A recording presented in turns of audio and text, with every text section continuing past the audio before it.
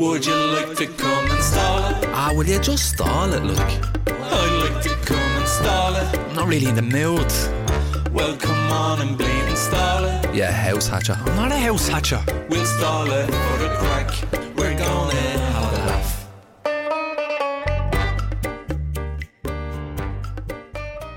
How are you doing? Are you listening? Oh yeah, I'm listening to you, Darren. How's it going, everybody? Welcome to part 3 of the JFK Deep Dive. Part 3 of the JFK special of the Stala podcast, where we've learned all about the history so far of the JFK assassination. Yeah. A little bit of John F. Kennedy, a little bit of the background, and a little bit of background about Lee Harvey Oswald. And we talked about the main theory, basically Lee Harvey Oswald shooting John F. Kennedy In the face. in the, well, back of the head. Kind of the main story. That I was was a shot in the face, no? At one point. Oh, well, was he? We're going to get into that, I suppose, in this episode. Are we, producer Alan? We are. Oh. Yeah. Oh. Last episode, we went through the evidence as put against Lee Harvey Oswald to say he was involved, and then the doubts about that. Not all of it, not exhaustive. The usual disclaimers apply. We're not going to get through absolutely everything here. But we just want to give you a flavour of why this is still hanging around 60 years later. The first bullet that went through the president's neck could not have been the bullet that went through my chest. No way. I saw this man with the gun, and there was another man standing to his right. The commission believes that the same bullet that hit Kennedy hit Connally. Well, I don't believe it. I don't either. That's all I say. And literally what the man did was kick me and asked me if I was taking a picture. I told him that I was. And when I looked at the weapon, it was about that big around, and I decided I'd let him go ahead and have the film. Where did that shot come from? Behind the picket fence. Is there any Close to the little plaza. Is there any doubt in your mind that that shot came from behind? There's no doubt in my mind. Anyone who's been in combat will tell you never in the history of gunfire has there been a bullet this ridiculous. It began the violent backward motion, totally consistent with the witnesses which said the shot came from the Grassy Knoll in front and to the right. Oh, God, that's awful. That's the most upsetting thing I've ever seen. We'll talk about it in a minute.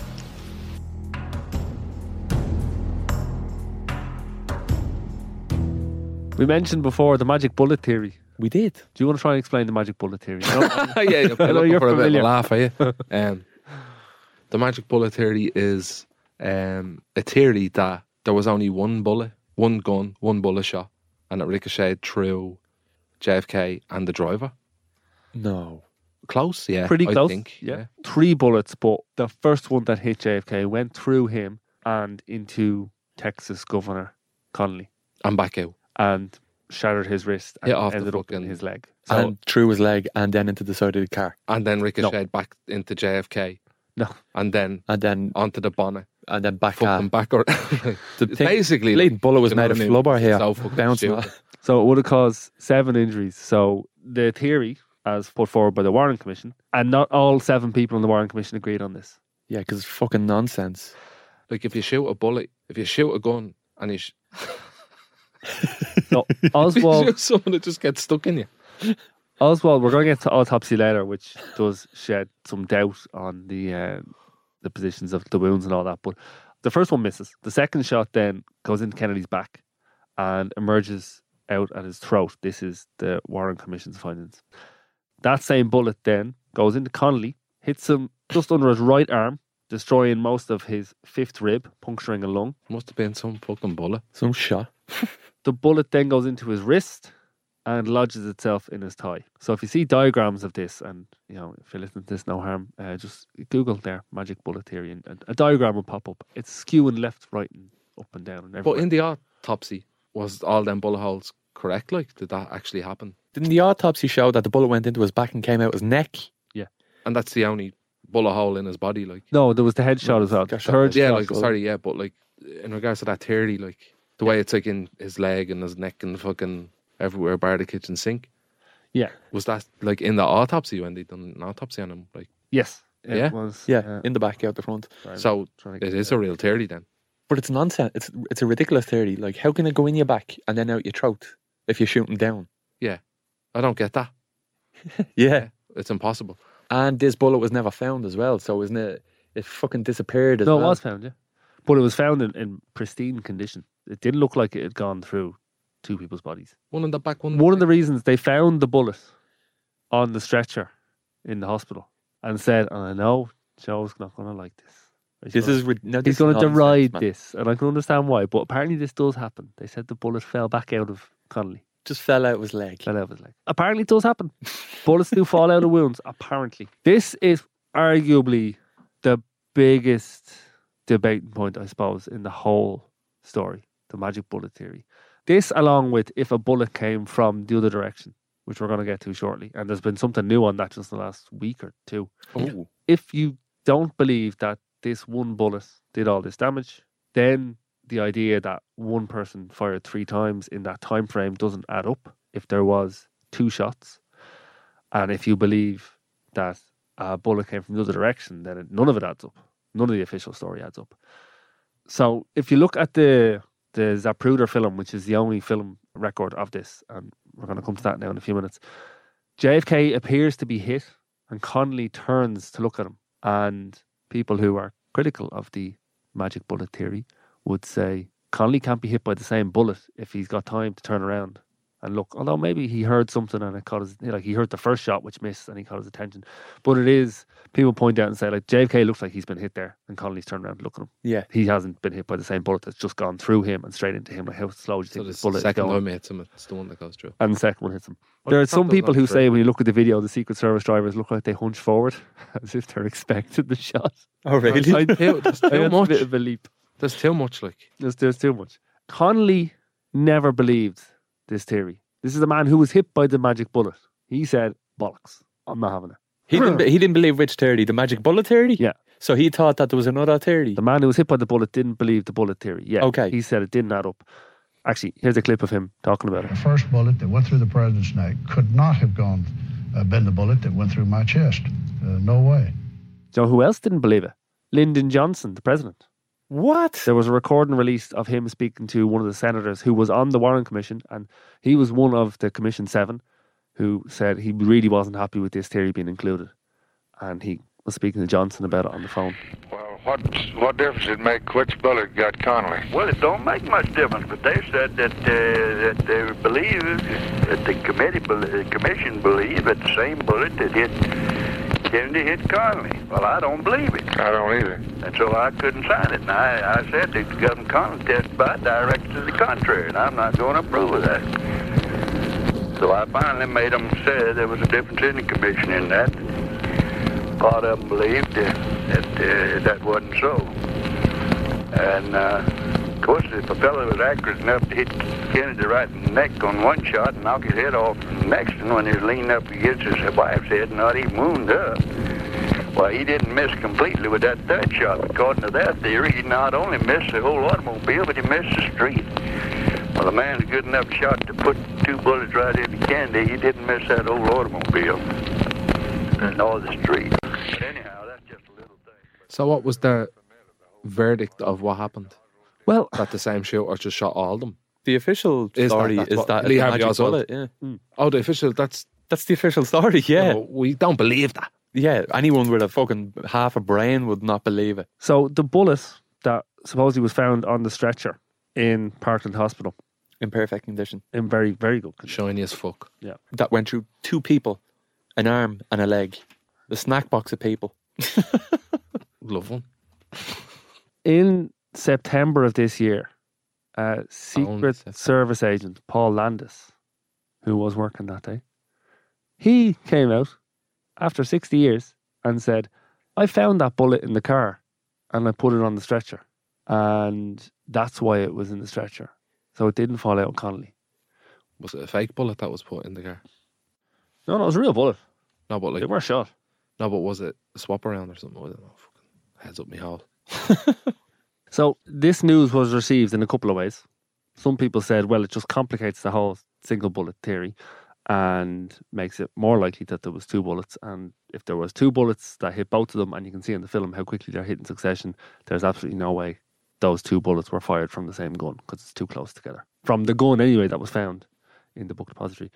The other way it was received was, well, now you don't need to wonder how the bullet fell out of Connolly or how it ended up on the stretcher, because we know. So that kind of dispels that conspiracy theorist point that bullets don't just fall out of people. But then the further one is just people kind of went, bullshit. 6 decades later, you're telling us, like you're a Secret Service agent, you find a bullet and you put it on a stretcher and you forget about it and you don't tell anyone. When he was talking about this a couple months ago, he said, I realised how important this piece of evidence was. And people are saying, why didn't you do a bit more with it? Maybe he was afraid of the people in power at the time and what they might do. Or maybe he was afraid he'd lose his job because it's a stupid fucking thing to do, to move a piece of evidence of a crime scene that involves the assassination of a president. Maybe. Yeah, he probably just went down and was like, fuck. I said, bollocks, did I bleed move that? Yeah, don't say that, don't say that. Just a real world problem. Just say, fuck. Fucking president's blood on my hand and everything. What am I at the bleeding doing? Why the fuck did I put that on the stretcher? Here, Sandra, keep that to yourself. She's like, yeah, no, you're better off just not saying that because like, you just don't, you know. He's like, yeah, no, I won't. Do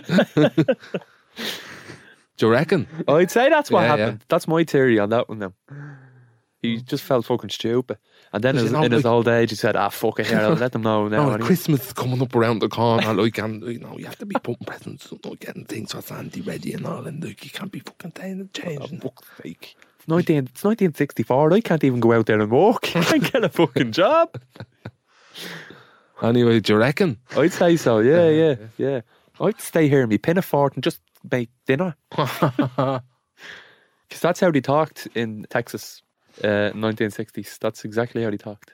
Did you know that? Yeah. They colonised the Finglas. In the 70s. Imagine we go to fucking Finglas and fucking get away from all this bleeding magic bullets and all. Yeehaw. That's why they all have fucking horses out in the Finglas. That's why they all Yeehaw. horses and all that bleeding. A little rodeo on the green. Oh, stuff. Anyway, like, do you reckon? Yeah, no, I'd say so. Yeah. Just on the bullet being in perfect nick, they actually have done ballistics tests on this more recently and said it is possible. Because the type of bullet it was, as long as it wasn't, I think the path of the flight wasn't massively disturbed, it could go through all of that and survive intact. So it's actually a fact that it could happen. It could happen. True. It's not beyond the realms of possibility. What about the change in direction stuff? Glad you asked, Joe.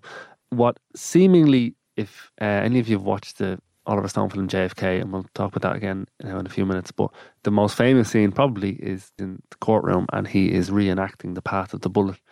Kevin Costner playing Jim Garrison, the New Orleans district attorney. He has the two lads in front of each other in the courtroom and he's going, the bullet goes in here and the bullet goes in, and Kennedy goes back and to the left. The bullet then exits Connolly's wrist, wound number 6, makes a dramatic U-turn and buries itself into Connolly's left thigh. Wound number 7, from which it later falls out and is found in almost pristine condition on a stretcher in a corridor of Parkland Hospital. That's some bullet. Anyone who's been in combat will tell you never in the history of gunfire has there been a bullet this ridiculous. The conspiracy theorist angle would tell it that way. And it's very important that the lads are sitting directly in front of each other. But apparently JFK's seat was actually slightly elevated behind Connolly. And that could explain how the bullet, like JFK was slightly hunched forward, that could explain going through the back and coming out the neck. And it could also explain then how it could go into Connolly without like turning midair. That's the explanation, the most plausible one. Plenty of people don't buy it. I don't buy it. That's a load of me bollocks. Show me the fucking car. I want to see the difference in height in the car. Is the car in a museum? It's a few inches height, but apparently it was enough. Considering it will be coming down from a height. Sorry, go on. Is the car in a museum? I don't know. I presume so. Would be, wouldn't it? Yeah. Okay. Other thing with that bullet, it was not handled very responsibly. So the chain of custody is not very good, which again feeds into conspiracy theories. It was found by a fellow called Darrell Tomlinson on the stretcher. He gave it to the head of the hospital security. They then gave it to a Secret Service agent. They then gave it to the head Secret Service agent. He passed it on to an FBI agent, and then they brought it to the FBI crime lab. So 6 people had possession of it before it was kind of... With none of them saying, we're tampering with fucking evidence here. Well, isn't that a paper trail? No, that's the thing. There wasn't really. And only 2 of them, the 2 FBI agents, were able to confirm that it was definitely the same bullet that they had held. They're playing hot potato with the bleeding bullet and everything, for Jesus' sake. Yeah, the others said Potato. they weren't sure and possibly it wasn't the same bullet. Potato. So the autopsy. Yes. Here we go. very controversial. First of all, the autopsy, a lot of people in Texas felt the autopsy legally had to be done in Texas, but Secret Service said, no, we're taking his body back to Washington to do this, which there's still arguments over. It should not have been done. When I was watching that documentary, they said that he was brought to the autopsy in a brown casket with a gold trimming, I think. Maybe that's wrong colour, but like it was a different. And then he like left, it was just like a grey casket. So like basically like why the fuck would the casket change? Do you get me?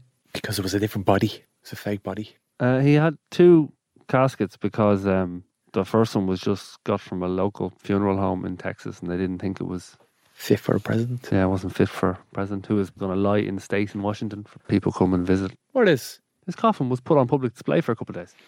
Oh, okay, all right. I thought you meant in general, like the popes that are on display. No. Fucking glass cabinets. So yeah, the location of the autopsy, first of all, that's controversial. But then the official autopsy concluded the bullet came into the back and went out the neck. And there's also a huge disagreement. Or people who were there on the day in Texas said they saw massive wound on the back of his head, which would imply an exit wound. Yeah. But this was not recorded in the autopsy that was done in Washington. And so the people in Texas looked at what pictures they could see of the autopsy in Washington and said, that's not what I remember seeing. And apparently the back of the head was cleaned up quite a lot. The chief pathologist for the autopsy, Dr. James Humes, his team conducted the autopsy there and he said it was a small entry wound at the back, where it was described as some others who had seen it in Texas as a large egg-sized wound. And the difference will be, is the bullet going in at that point or coming out? Because if it's coming out, the wound is bigger. If it's going in, the wound is smaller. And we're back to which direction did the bullet come from. So that's where the big controversy about the autopsy is, fundamentally. When I was watching that documentary, like, look, I don't know how fucking accurate it is, but the fellow that was being interviewed was saying that he was working on the autopsy and they asked him how big was the hole in the back and he was like, huge, like. Yeah, like a tennis ball, like a fist. Yeah, literally like the palm of your hand big. And his fucking brain was taken out and everything. And when he got to the autopsy place, he had no brain. Or when he left, he had no brain or something. What's that now? Well, the brain was supposedly removed during the autopsy and stored in the National Archives. And in 1966, 3 years after the shooting, someone went to look for it and it was gone. His brain was gone? His brain is missing. It's never been found. Still today? Yeah. There you go. Fuck off. Someone took his brain at the autopsy and now it's gone. The theory, the obvious one, is that the brain would tell the story of where the injuries came from and they never wanted anybody to take a good look at it and all that. There's another theory put forward by a fella called James Swanson. He wrote a book on the assassination and his theory was that Robert Kennedy possibly retrieved the brain. I presume the family would be allowed to do that. And to, I quote, perhaps to conceal evidence of the true extent of President Kennedy's illnesses, or perhaps to conceal evidence of the number of medications that he was taking. Who said that? This is James Swanson, who wrote a book on the assassination. His theory is that Robert Kennedy might have wanted to hide just how many medications JFK was on. I'm not sure what, I don't know what evidence he built this theory on, but just again, to show you that there are different theories going each way here. Or if that was even a human brain. Oh, now we won't go down that one. We won't go. It's too wild. That's a different episode. He's AI, man. It's a fucking reptile brain, man. He's a lizard. He was a lizard. They're under the shores. We won't go mad deep on all the medical evidence. Just suffice to say that basically the big controversy is the wound and where the bullet wound was on the body. And there's also kind of discussion of, if you look at the photos, is the wound on the back, is it actually a bit higher than was recorded? Or sorry, it's a bit lower, which would again make the single bullet theory not add up. So the important bit is that the debate was what condition really were the injuries and what would they have told us about the direction the bullet came in. That's the fundamental issue at play here. Was the bullet of the headshot found? Was that an exit wound in the front of his head? Well, Dr. Hume said there was massive damage to the top of Kennedy's skull and right side. So there was, at the top of the head was kind of gone. I'm amazed that one bullet can go through a man's chest into another man's chest and go through that and go through his arm and then turn direction and go into his leg. But it was on a it string. Can't go through. And the string was stuck in all of them and then it was torn. But the second bullet that went into his head couldn't get through his head. Well, it did. Yeah, but it didn't come out the other end. Maybe it was just, he just had a thick skull at that part of his skull. I don't know. I wish I knew. So, James Humes, the chief pathologist, he took his notes home after the autopsy, and while sitting there looking at his notes, he got this memory of how he'd once seen the blood-stained chair that Abraham Lincoln had sat in when he was shot. And he felt this was a very traumatic thing to see. And he looked at the notes he had from JFK's autopsy and realised they were blood-stained. So the president's blood was on the pages. And he felt this was not something people should see. It was, whatever, I don't know, disrespectful to the president. So he says he copied the notes and then burned the originals. No. Yep. What the fuck? When he was asked if there was any, like, if he'd missed out on anything when he made the copy, he said, I don't think so. You can't do that. Is that illegal? That's tampering with evidence. It certainly wouldn't be best practice. This is crazy. Like, it adds up for Lee Harvey Oswald to kill him. Like, you know, it does kind of add up when you think of it. But, like, there's too much messing around throughout the whole process of it. Acting the bollocks. Like through every angle of it, it's too much messing around, isn't it? Every step of the way. Like, taking notes, but I felt bad because Abraham Lincoln was shot, so I burdened the bleeding. Like, if Lee Harvey papers. Oswald killed him, yeah, it'd be as clear as day that he killed him, because they just say he killed him. There's the bullet hole, went into his neck, his head. None of this like fucking ricochet shit and taking brains out and burning notes and like, come on. Like, where's his fucking brain? Come on, what do you think, Owen? I've no idea where his brain is. No, but like in general, like it's a bit hopscotchy. Huh? A bit hopscotchy. There is a claim that 43 witnesses, including doctors and nurses who saw JFK at Parkland Hospital, said there was a rear head wound.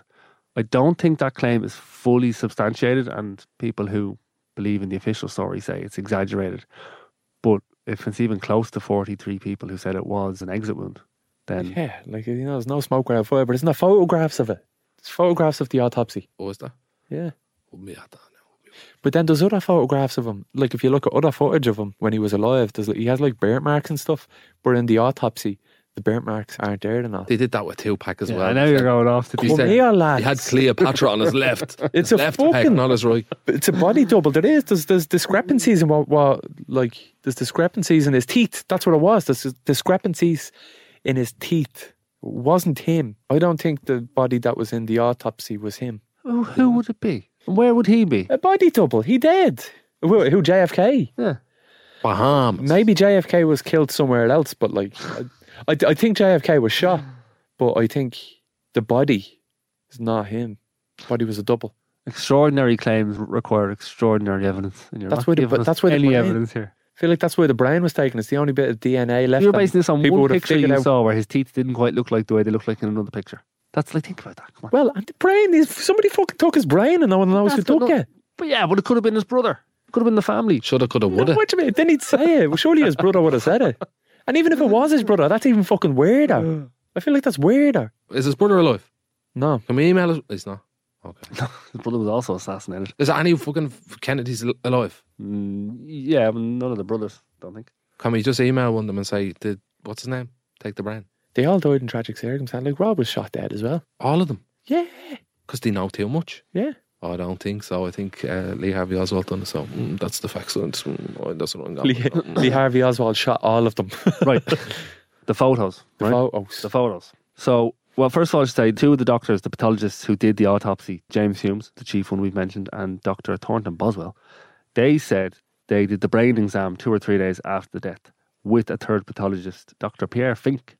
But later on, Fink said, no, they only called me a week later. Which, again, just doesn't really, like with the notes and everything, it doesn't really add up. You know, could be people misremembering things, whatever. But it's, again, one of those things that feeds into people asking, well, what was happening if there was a discrepancy of a few days? What was happening that they were holding off on the brain exam? They took it. They took the brain out and kept it for medical research and cloning. The Navy photographer, there was a Navy photographer, John Stringer, who was taking pictures for his Instagram of the autopsy and of the brain, right? He testified that the official photos preserved at the archives do not match the ones he remembers taking. And there's a woman, Sandra Spencer, she worked in the lab where they printed them. they processed the autopsy film. She explained years later that the lab would buy huge quantities of this particular type of photographic paper, and you could tell which type it was because of the marks on the back. And she said those marks should match the ones from the autopsy, and they didn't. So they are why not don't the photographs we see are not from the official autopsy. So the suggestion here is that the photos were not the ones taken and printed as would have been expected. What were they then? Just a different person's body? Well, she said the prints that we printed did not have the massive head damages that is visible here. The face, the eyes were closed, and the face and the mouth was closed, and it was more of a rest position than these show. Earl Warren, who was the head of the commission, he looked over the photos, and this is one of the big criticisms of him. He was a good friend of the Kennedys. He looked over the pictures and decided these are too graphic. And he said, besides the family, nobody's allowed to look at these. So you can't look at the pictures of the autopsy. Only the Kennedy family. Now, the Kennedy family did get independent medical experts to look at those pictures, I think sometime in the 70s. And those experts came back and said, yeah, that's an entrance wound at the back. As in, these pictures do tally with the Warren Commission report. That was the Kennedy family. But they're not the fucking... But that's not John F. Kennedy's body. No, but nobody's... You're the only person suggesting there's two bodies involved here. But how else could you explain it? Like all the doctors, 43 people are saying there was a gaping hole, and then your man saying, here's a photograph that I didn't take of a tiny hole. Different body. Body. No Kennedys. Rock the party on. Sorry. Earlier this month, Paramount had a documentary. Bought the rights. I haven't watched that one yet. That's not the intro, that's Columbia. Columbia, yeah. It's Paramount. It's a load of stars. Mad, they're getting a job of Statue of Liberty, am I? Documentary called JFK, What the Doctor Saw. And the thrust of that is 7 doctors who worked on or saw his body at Parkland Hospital in this documentary said that was an exit wound at the back of his head. They are convinced. 7 doctors. I would say everything else we've talked about for the last few minutes about the autopsy, give or take, a lot going on there. 7 doctors. All these years later, so they haven't changed their story. That worked on it. They worked. Now, I also have heard interviews with doctors who worked there who said it was not an exit wound, right? So it's not unanimous, but 7 of them in this documentary said it. And me, and throw me in there. And you, yeah, of course. Yeah. My expertise. So does that mean the shot came from the front? If they're correct, and yes, it would have Lee to Harvey Oswald shot from the back. Yes. So if they are right... Bloody hell. If they're right, then... Blows everything out. Not just Lee Harvey Oswald involved in this. If ever involved in it. I think he might have. Patsy. Yeah. I think we're feeling like, over here, we're feeling like Lee probably had something to do with it. I think Lee was too much of an idiot. He's a dope. He couldn't have done it. He couldn't have done... He doesn't have a good enough shot. He's an idiot. He's an absolute idiot. He's the one who hit the fucking tree. Yeah, but he couldn't say he got lucky with one shot and someone else from the Grassy Knoll is... Like proper bomb. He got lucky with one shot. Even lucky is a stretch. He got a 2 for 1. 2 birds, 1 stone. Bleeding John Connolly got it in the back and everything. And the wrist. And the leg. The first man to ever do a magic bullet happened to be the man with the worst shot ever. Mad. So then these 7 doctors believed that was an exit wound, which makes sense because old Jackie was picking up his brains off the back of the car now. Was she though? Yeah. That's what she's reaching for. She's picking it. Why would she be reaching for his brains? You'd just panic, wouldn't you? To shove it back in or something. To save it, to protect it, like to hold on to it. Evidence or whatever. She was exposing herself there for a nice, clean one. Yeah, I know. Wasn't she? In the back. Boom. Terrible though. I've been thinking about it a lot. Like, it's very sad, isn't it? These doctors argued the bullet came from the front. One doctor claims he was told he called it an entrance wound, the wound in the front, and he claims someone, Secret Service agent or someone, told him that day he should never call that an entrance wound again if he knows it's good for him, that kind of thing. Apparently, I haven't seen this documentary now, but apparently they don't agree with each other on everything, but crucially they do agree that what they saw in the trauma room that day did not add up to the autopsy photos and also what was in the Warren Commission. And bottom line, they think the bullet came from the other direction. And where would that other direction be? Glad you asked, Joe. Can I ask? The front, obviously, yeah. Yeah, the Grassy Knoll then is the theory of where, generally speaking, that's the theory of where this would have come from. Which is where the car was facing, yeah? Kind of. That's relevant in the debunking stakes. That's relevant of what angle the Grassy Knoll was towards the car. But there were people who, even if you listen to some of the archive audio, people ran into the rail yard behind the Grassy Knoll. There's a fence on the Grassy Knoll. It's a small grass hill grass verge off to the side of the road. And With people like a white picket fence, yeah? Yeah. And people ran into it afterwards, thinking they had heard a gunshot from there. And there is a photo from the far side looking across the car, and there does appear to be a puff of smoke at the picket fence. They said they found some footprints and a pile of smoke butts behind the fence, and the footprints suggested it was like someone had been pacing up and down behind that fence, waiting for the car to arrive. Smoke butts. Chief Bill Decker of the Dallas PD, he orders... And the double decker. Sorry. I'm sorry. Go on. He orders all of his men to the railroad yard after the shooting. So whether that was right or wrong, now in fairness, when you listen back to the stuff, all the mention, most of the mention is of the book depository. In the moment when people are talking about where they heard the shot come from, the tall building and all this, and all the witnesses are pointing that way. There are some people pointing towards the railroad yard and the Grassy Knoll, but the vast majority in the moment do seem to be talking about the book depository. But the police chief did send a load of his men into the railroad yard to see if they could find someone, because they thought a shot had come from there. Now, many people have done tests on these. They've done audio tests in Dealey Plaza to try and recreate the sound and to see where people might think it would have come from. Would it have echoed off the building? So if a shot came from behind the car, but the bang echoes off the buildings, could people think it came from the front? Yes, they absolutely could. Like an amphitheatre. Exactly. You could absolutely hear it behind you, but you pick it up in front of you. Oh, kind of rules it out. Doesn't rule it out, but it's you can a possible it. explanation. Yeah. This is an explanation for everything, isn't it? You can explain it, Not always, not always. Roughly 1/3 of the witnesses said they heard the shot come from the Grassy Knoll. It's a big number. There's a picture. So this picture is talking about Mary Mormon. The picture is known as the Badge Man. It's grainy. It's a man looking over this fence. A photograph of it? Yeah, I'll show it to you now. Now, people said if you look at that very, very closely, it looks like that man is holding a gun. Ah, Jesus, you can't blame me again now. If he's not buying it. It just looks like another leaf. Is this right when it happened? Yeah. That's literally as the shooting happened. I mean, I want to believe it because I fancy that theory. I know you do. No. Sort of like when you zoom back out, it looks like a face with a hat, but it just really looks like every other fucking smudge on it. Yeah. I'm going to say, yeah, there was one. There was a man. There was a second shooter. That's him. Arrest him. And like this picture, like all the other artifacts from this, does the rounds, and people delve into it and spend half their life examining it. There was a lot of people there.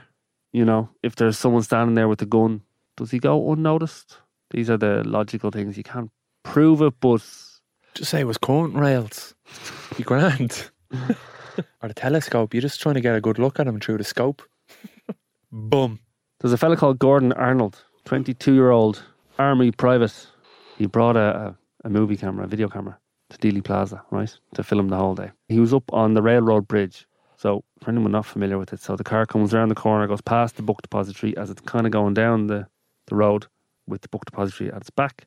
In front of it is a bridge, kind of an overpass over I think you're going onto the freeway there. So it's going underneath that. Gordon Arnold starts to walk behind the fence on the Grassy Knoll. He was heading up to the bridge because he thought it'd be the best place to film the motorcade. A man came around the corner off the bridge, had a suit on, and he turned around and he told me that I wasn't going to be there. And I guess I was younger and more spunky at that time because I told him, you and who else is going to keep me off the bridge? And he pulled out an identification card and he said, I'm with the CIA. And I said, well, that's enough muscle. I'll leave. So I turned around and I brought my leg back over like this. I walked down the fence line here about halfway. And I was looking over the fence to see if I could get a good shot of the parade. And he come back up and he told me, he says, I told you to get out of this area.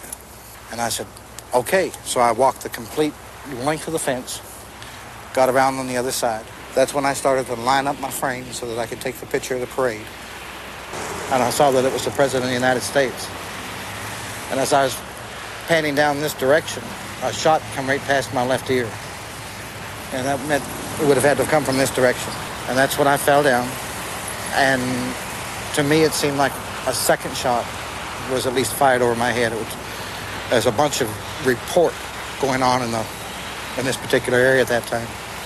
And what happened was that while I was laying on the ground, it seemed like a gentleman came from this particular direction.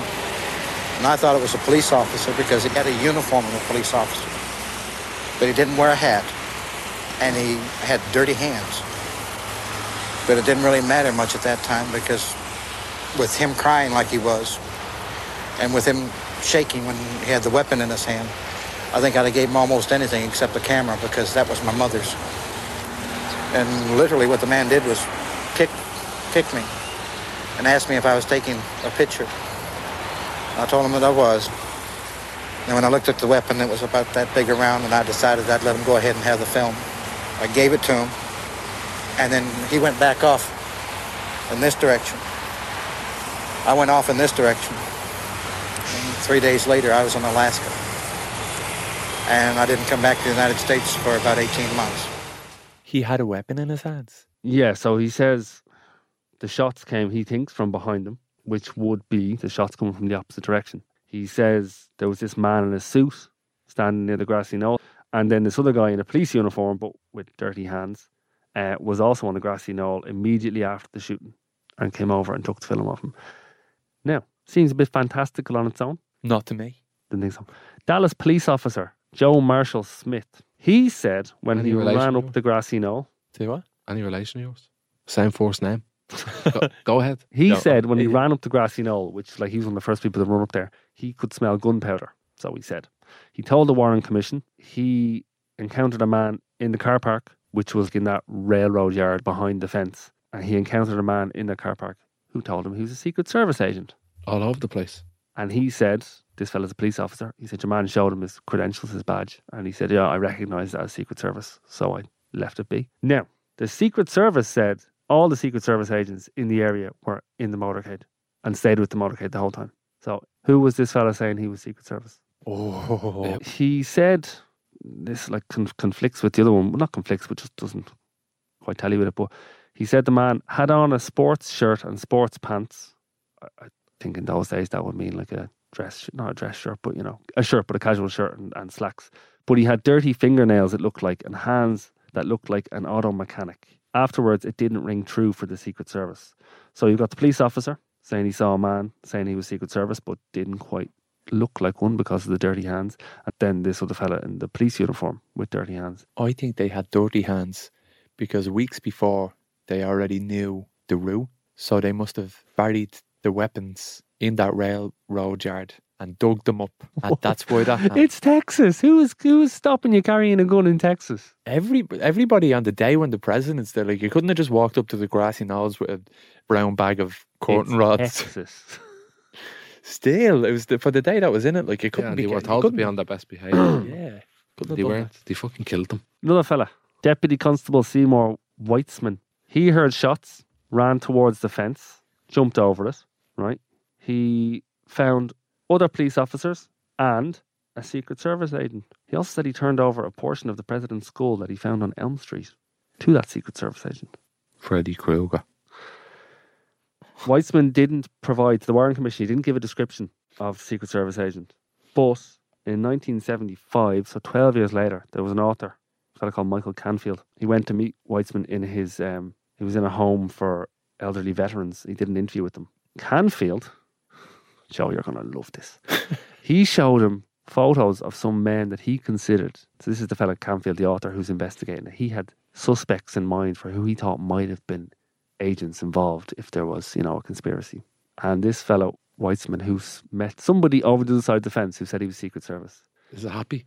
He showed him pictures of the Watergate burglars. And Weitzman identified one of them as the man he saw. Watergate. The White House called it a third-rate burglary, but it escalated into the worst political scandal in American history.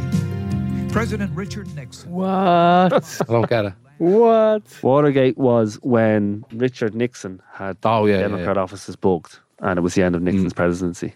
So Canfield must have had a theory that these were the fellas who did the real dirty jobs. Yeah. Do we know anything about the people that he was researching? Oh, I want to read Canfield's book. However, the reason this hasn't been given more credibility is because Weitzman had a breakdown a couple of years before Canfield met him. So it's hard to really give it all the credibility in the world, if any. He did have a breakdown a couple of years beforehand. But it was straight after that he was saying it happened though. But that these lads are the people, I thought, that maybe that's like if he's in a home for the sick. But again, this is why it goes on. Again, You know, It's fucking. he said he identified the Watergate burglars, but can you trust his testimony? Like, you don't have to trust that testimony on that specific piece of detail, but if you piece all of the questionable pieces together, you don't need to create a clear picture of what exactly happened. You just have to know that the official statement is not what happened. You know what I mean? Yeah, I mean, there's lots of people who take that stance that, you know, I'm not a conspiracy theorist because I don't have a conspiracy to give you. Yeah, but I can just tell you I'm not buying. Yeah, something else was going on or whatever. Yeah. So basically, yeah, you've got a few people who saw this mysterious man or men on the Grassy Knoll, and a third of witnesses saying they thought they heard a shot from there. And Gordon Arnold, who said he was very sure the shots came over his head and he was standing there. And then there's the picture, which to me it looks like nothing. The picture's nothing. But people love it. There was news reports from people on the day of the shooting recounting their experience of it, and they said that they heard the shot from the Grassy Knoll and looked over and could see the gunshot smoke from the Grassy Knoll. There were others who for years would say they'd seen or heard something suspicious, or even a shot from the Grassy Knoll or the area around there. Here's one witness called Samuel Skinny Holland. Where do you think the shots came from? Well, I know where that third shot came from. Where did that shot come from? Behind the picket fence. Is there any close to the little plaza? Is there any doubt in your mind that that shot came from behind the There's fence? no doubt in my mind. I made it plain to the Warren Commission, and I think I made the same statement in the sheriff's office. There was a fourth shot. There's about 6 or 8 of us boys from the Union Terminal run around there to find some evidence that there was someone around there. This is Bill Newman. He was an eyewitness to the shooting. He was there with his wife, Kathy, and their kids. And directly after it happened, they went into a nearby TV studio and they gave this interview. Billy, tell me what you saw and what you felt. What happened to you? As the car got directly in front of us, well, a gunshot apparently from behind us hit the president side of the temple. Do you think the first gunshot came from behind you too? I think it came from the same location. Apparently back up on the mall. I don't know what you call it. Do you think the shot came from up on top of the viaduct toward the president? Is that correct? Yes, sir. Not on the viaduct itself, but up on top of the hill, a little mound of ground there, the garden. They were never spoken to by the Warren Commission. Yeah. To point away from the Grassy Knoll, you have witnesses who, there was a Mrs. Earl Cabell, the wife of the mayor of Dallas. She saw something sticking out a window in the school depository building. There was a photographer, Robert Jackson. He saw a rifle being drawn back in through the open window. Across from the building, you had a 15-year-old Amos Lee Ewens. Cracking names. Yeah. Amos Lee Ewens. 15-year-old. You can't trust whatever this little spoof is going to say. Well, he saw a man shoot twice from the window. Amos couldn't tell you the race of the man or any other characteristics, but he could tell you he had a bald spot.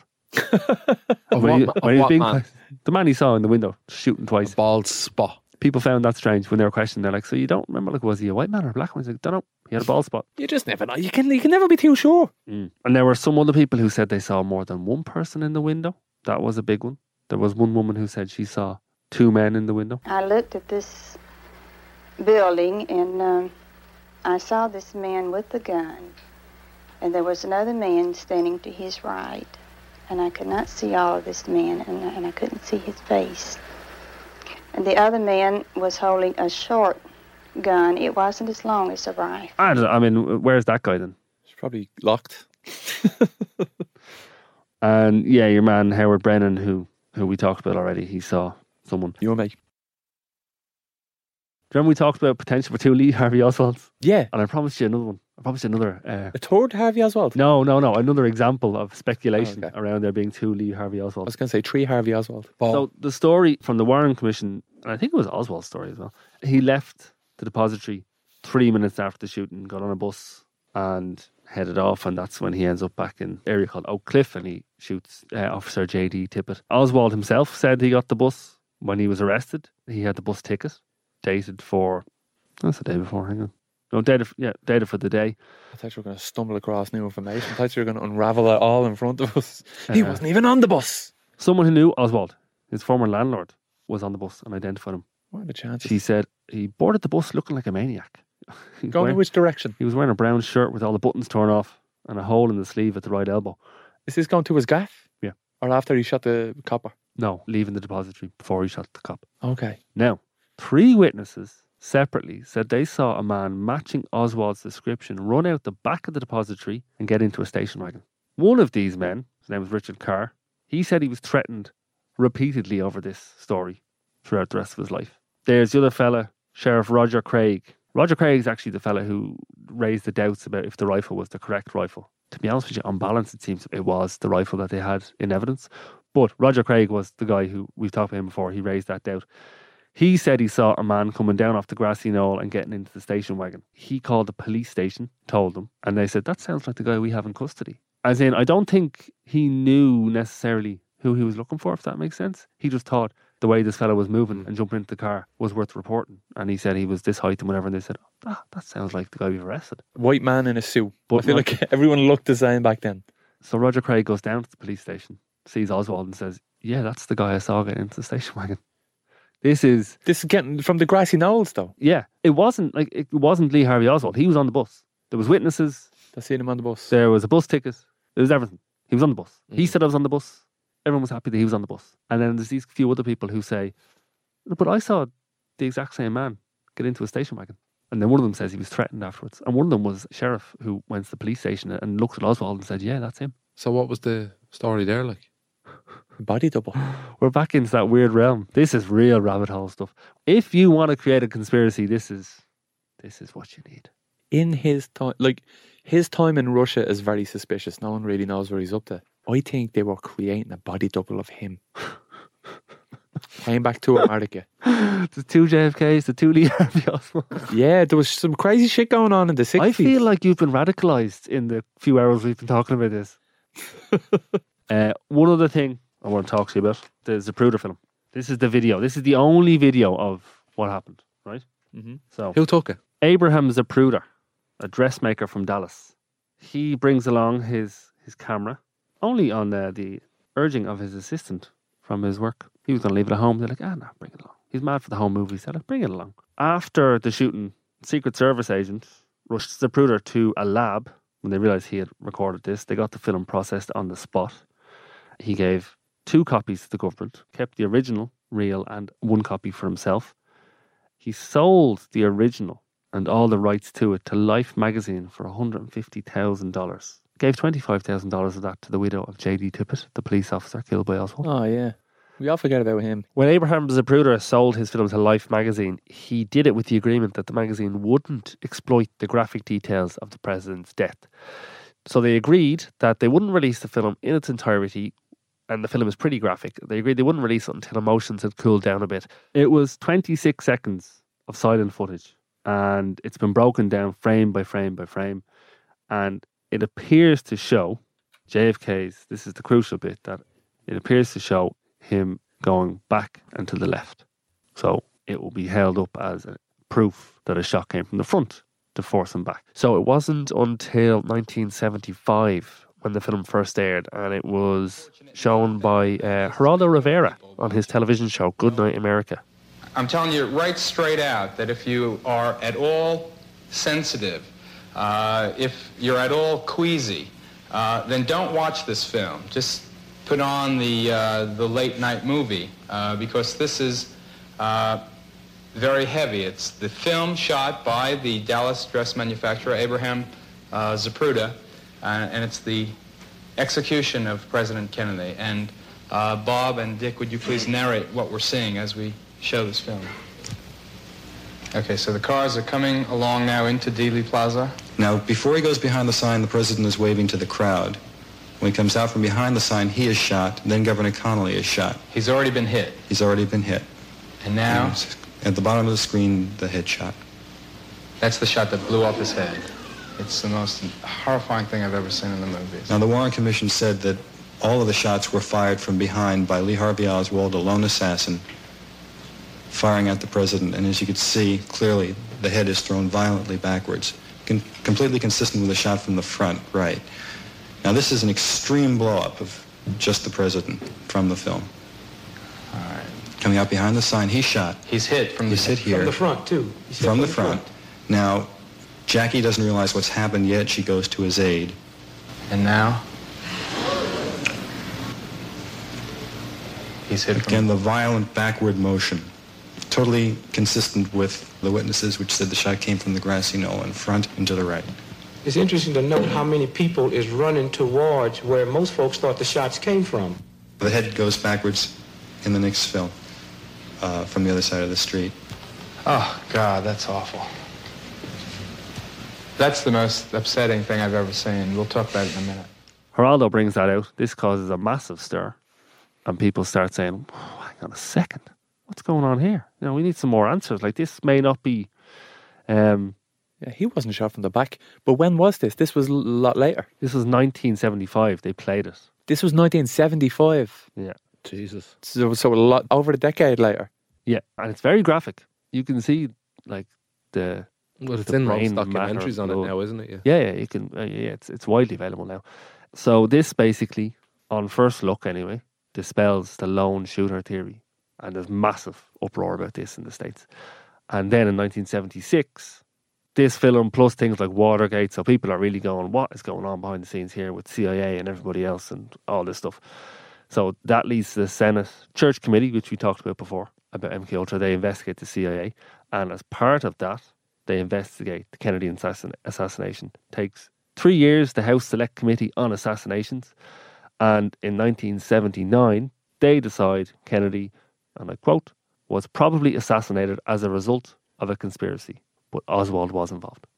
That's the conclusion that they came to in 1979. Yep. Has that changed since? Has the government's... Yeah, that finding is not quite as watertight as it sounds anymore anyway.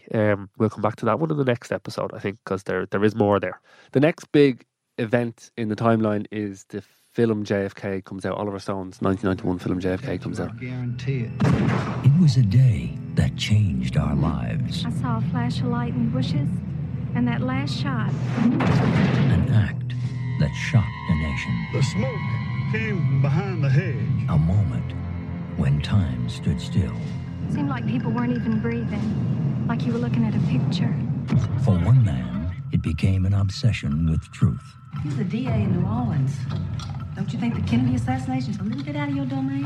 A commitment to justice. Nobody's going to tell me that kid did the shooting job he did from that damn bookstore. A sacrifice. And it's huge.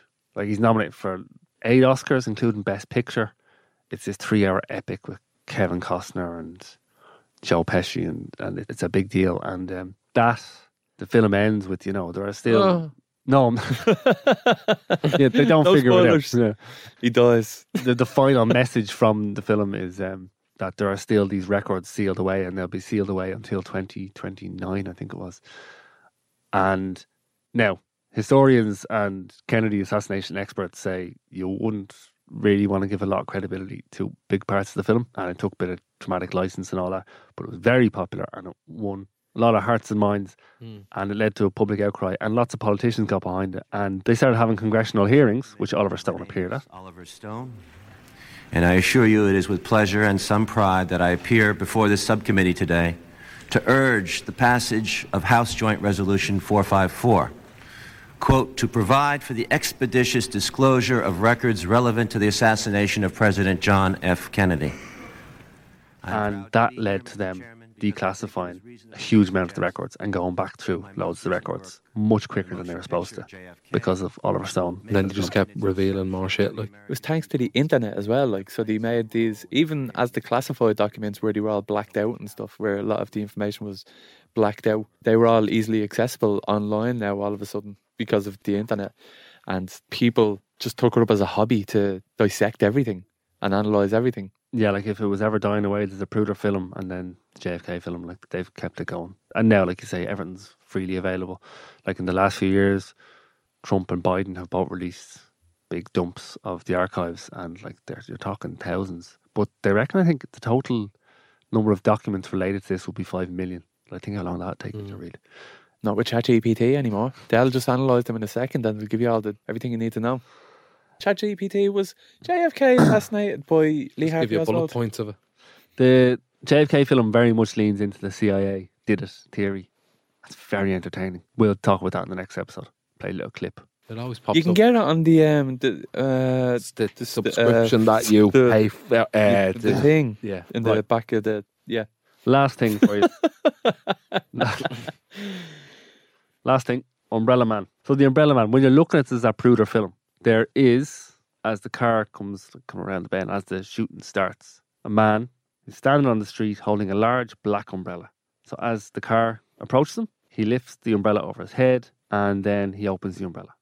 You can see part of the open umbrella. No, it was a very sunny, clear day. Roasting hot. Nobody else has an umbrella in any of the pictures in Dealey Plaza.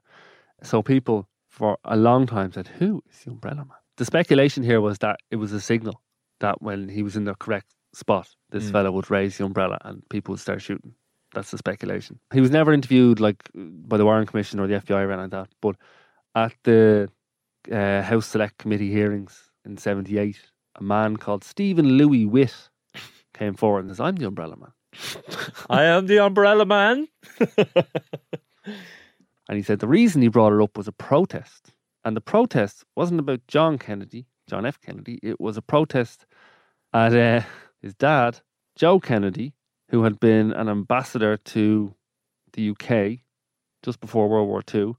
And Joe Kennedy was kind of soft on Nazis. And he was kind of encouraging the Brits to do whatever Hitler wanted.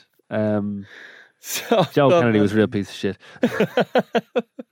He didn't take a hard line with the Nazis. So this protest was a protest about what his dad did in the 1930s in the UK when he was ambassador. Don't fucking get it. And the reference with the umbrella is because Neville Chamberlain, who was notoriously appeased the Nazis and said, "Oh, we won't cause a fight with them. Give them Poland and whatever, and they'll be all right after Poland." Peace in our time.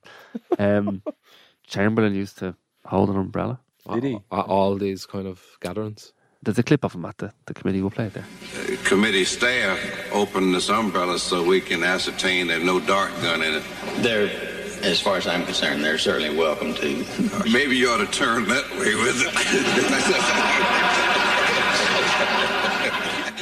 He said the Kennedys would have got the reference of the umbrella. Oh, they'll get it. No. They'll get the umbrella. They'll see this. This is my protest. Bullshit, like, what if the person that came forward saying, "I'm the Umbrella Man," wasn't the Umbrella Man? He's just a fucking dope, like. Yeah. Which could be makes anyone. more sense. Yeah. Now, he did work nearby, but there's actually, you can't tell it is him from the pictures or the video. So a lot of people speculate, well, we're just taking him at his word that he's the Umbrella Man. Yeah. There's another fella, right? Tall, thin man standing near the Umbrella Man, and he sits down next to him on the curb after it's all happened. He lifted his hand up at the moment before the limo passed, right? So you can see his arm lifted up in the frames of the Zapruder film, just as you can see the umbrella. So when the shots are fired, most people in Dealey Plaza freak the fuck out. They're all over the place. They're legging it, you know. Obviously, someone's shooting. Get out of here. Umbrella Man and the tall, thin man who raised his hand. Where was the scarecrow and the lion? They sit down beside each other on the curb. Chilling out. And then, Joe, you know the way some things I know you're going to love. Tall, thin man takes out what looks like a walkie-talkie. What? Who said this? It's in the footage. It's like the footage is grainy, but it looks like a box with an aerial coming out of it.